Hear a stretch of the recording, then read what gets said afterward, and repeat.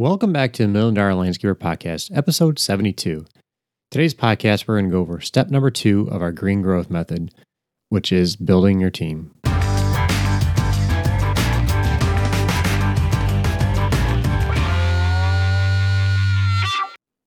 Welcome back, everybody. We're your hosts, Scott and Katie Molchan, and today we're going to talk about our green growth method some more.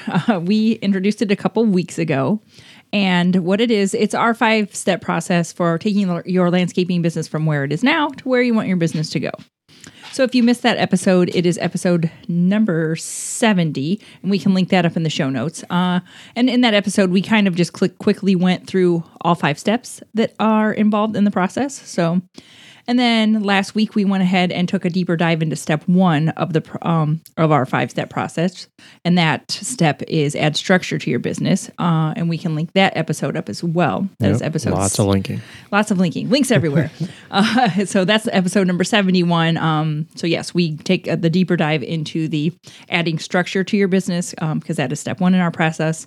And then today we'll take a deeper dive into step 2 of the green growth method, which is build your team. So because employees have been like a huge topic lately, everybody's been having employee issues because it's great for the economy that everybody's out working, but it kind of stinks for us because the job pool has been a little shallow, to say. So. And we put a lot of thought in this because, we've been pretty lucky or have been doing something right. Because we've been able to hold on to our employees for many, many years. And it's not just, it's a lot of different employees. It's not just key employees. It's not just laborers. It's been a pretty good mix of everybody. It's been a pretty good mix. Mostly, a lot of the key employees, some of the laborers, but have been in and out. But even some of the mowing guys have been on for years. Yeah, he's got one guy that's been there, I don't know, like 13 years now or something. He's been there a long time, maybe more than that. It's a lot of it is due to these things that we're going to go over today, and developing our culture, and just it's crazy because we've had guys that would get better job offers or more money somewhere else. They will leave. They would end up coming back. Yeah, because some people are just a-holes to work for. Well, sorry, that goes into your business culture. Don't be a-holes, but what you'll notice is that we called this step build your team. We didn't call it hire your team. We didn't call it like let's just hope that we have the best team because at some point or another you have to realize that it is your responsibility as the owner to build the team that you want. That's on you. Yep. So and we touched on this in episode 70, but just for a refresher, we have the building your team broke down into 3 categories. We have it broken down into hiring, training, and retaining your employees. So today we'll take a little bit of a deeper dive into the hiring portion of building your team. So what we're going to just walk you through real quick is like a real simple 4-step hiring process that you can use. Yeah. So we'll start off with step number 1, which is just the application process. It may seem simple, but you do need to have a application process in your business of some sort. We recommend creating your own job application where you can actually ask more specific questions rather than going to you can go to Staples and get like a run-of-the-mill one if you have nothing. Like if you're starting with don't even have an application, you can get one of those. Yep. But like the next step after that is to go ahead and customize it. Yeah, because you can actually create and ask more specific questions related to that position. If you're looking for a general landscaper laborer, you can ask questions on, what kind of equipment they've used in the past. If you're asking or if you're looking for a foreman, then you can kind of get into more detailed stuff. If they've run skid steers and driven trucks and trailers and, whatever you are looking for, I guess, but you can kind of. Yes, and I don't know if you said this, but it would be also awesome if you can have this application on your website. If you could have, because I know this completely happened, like especially when it would be like snow removal time or something. Your dad would like come in with like a crinkly napkin with a smeary name on it and a phone number. And be like, here, this is so and so. Call him about snow. And we're like, what is it? What is this? Like, so if those people would have the availability to then go to your website. Yeah, it's much easier too if they're on the website, in my opinion. But and more and more younger people, I guess, are doing it rather than coming in. the shop and filling It's out. at least somewhere to start. I mean, if people come into the shop, that's great as well. Yeah. So another thing or advantage of, I guess, having an application rather than just like having somebody submit a resume. When it's on an application, you know exactly where, the key items that you're looking for in an employee, where they're at on the application. Rather, if they're written down in a resume, you're going to have to read through the whole resume. And this kind of is important, especially when you're interviewing a bunch of different people the same day or something. You can kind of look through and if you want to be able to look through real quick and find the information you want really quickly, you don't want to be just like browsing through like, oh man. And then they're answering the questions that you actually want answers for. They're not just giving you a bunch of resume fluff. Yeah. So it just makes it a little bit easier. So, yep. This next step is the pre-employment questionnaire. And this is something that's, in my opinion, is pretty important, especially if you're looking to hire somebody more of in a foreman position or a salesperson or designer. I think this is very important. And this is where you can kind of give them a little more questions and more,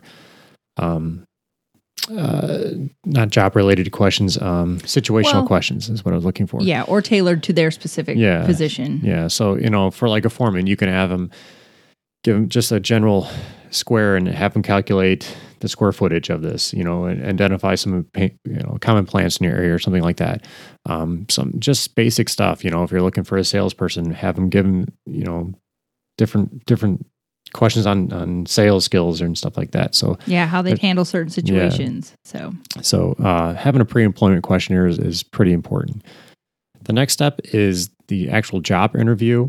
And I definitely recommend having a sit down with them and discussing what they know and what happened, on their last job, find out the references and asking them, what their last employee would say about them, ask who their last manager is and if you can call them.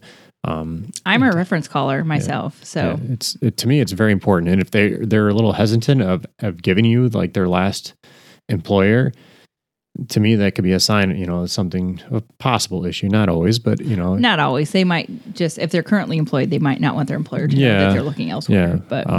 But with past employers, and just make sure they're aware that you will be calling their references, and to me they'll be more likely be honest with you because if you're going to call, then and I'll take honesty over trying to do something sneaky. Like if you just say that, you and your previous boss had a falling out because you couldn't agree on business practices or something like that, I'll take that. Yep. I'll take that over, trying to slip something in. So. Mm-hmm. Another thing too is when they're actually sitting down in front of you, you can tell them what their job is going to be, what's going to be required of them, what a typical day is going to look like and consist of. And I wouldn't leave out the nitty gritty dirt. I wouldn't leave out the dirty parts because how many people have you hired and then they're there for like 2 days and they're like, fudge this, I'm out of here. Yeah. Make sure they're aware of, the long hours and hard work that we'll be doing. You'll be bent over shoveling, digging or whatever, carrying blocks or, whatever it is. Because I've had people show up for interviews. We gave them the equipment, showed them what we were going to be doing. And they're like, oh yeah, they were all on board. Yeah, right. They ghosted but we were very upfront about what they would be doing and they acted all happy to our faces and then ghosted. Yeah. So this is just another step to kind of weed out people. So, yep. And the last step is kind of after you hire the person, you find somebody that's, you believe is going to fit in your culture and your business, is the actual onboarding process. And this process is really what helps set your company, or not your company, but your employees up to win. This is basically explaining to them some of the basic things that goes on around in your business, like just basically where to park, where the bathroom is, introducing them to some key employees in your business. And these all seem like maybe simple and silly, but it's a real thing. It is. If you have limited parking space at your shop and you always keep these 2 spaces open in case you have clients come, and the new employee doesn't want to be the jerk that parks there because they just didn't know. And then everyone's like, what are you doing? That's blah, blah, blah. And then they're getting yelled at and they're like, I didn't know. I'm sorry. You know?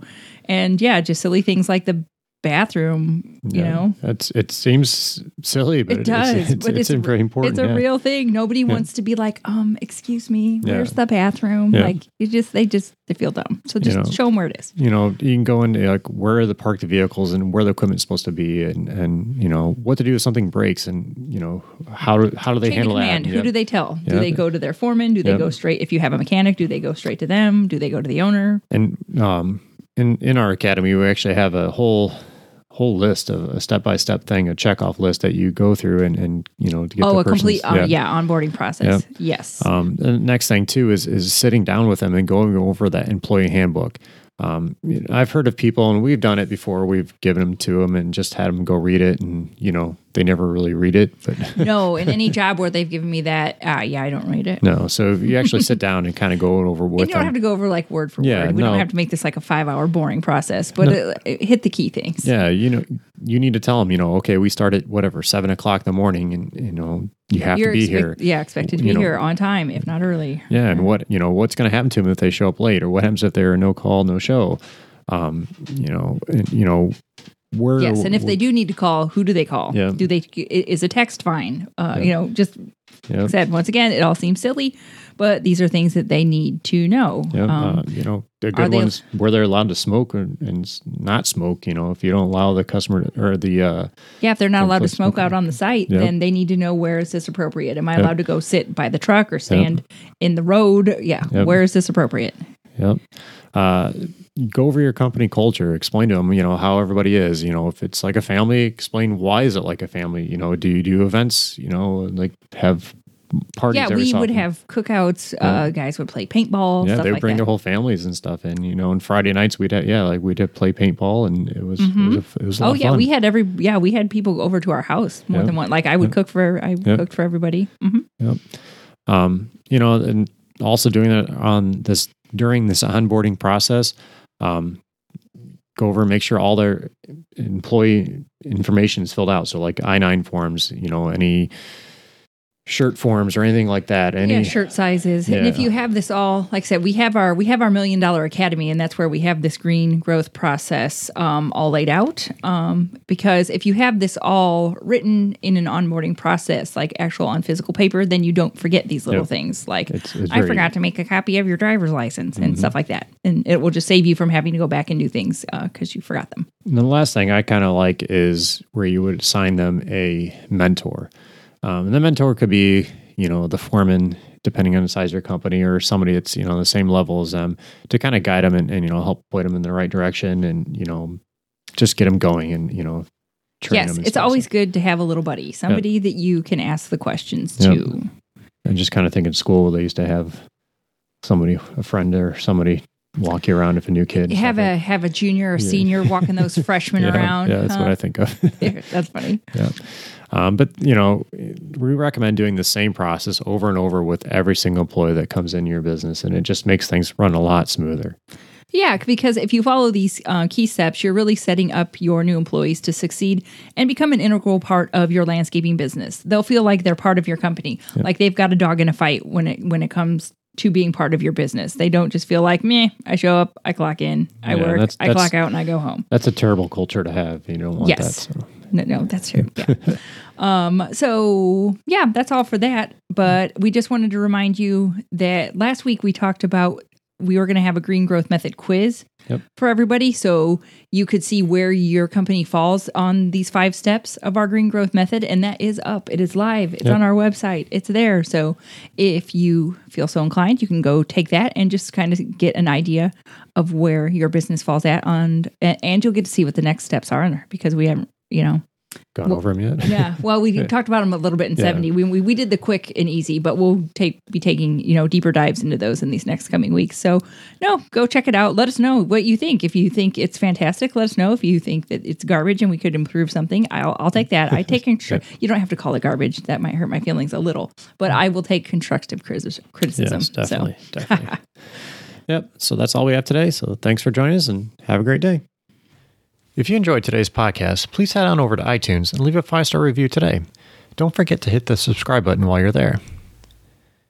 If you're ready to take the headache out of running your landscape business, head on over to milliondollarlandscaper.com and check out the Academy program.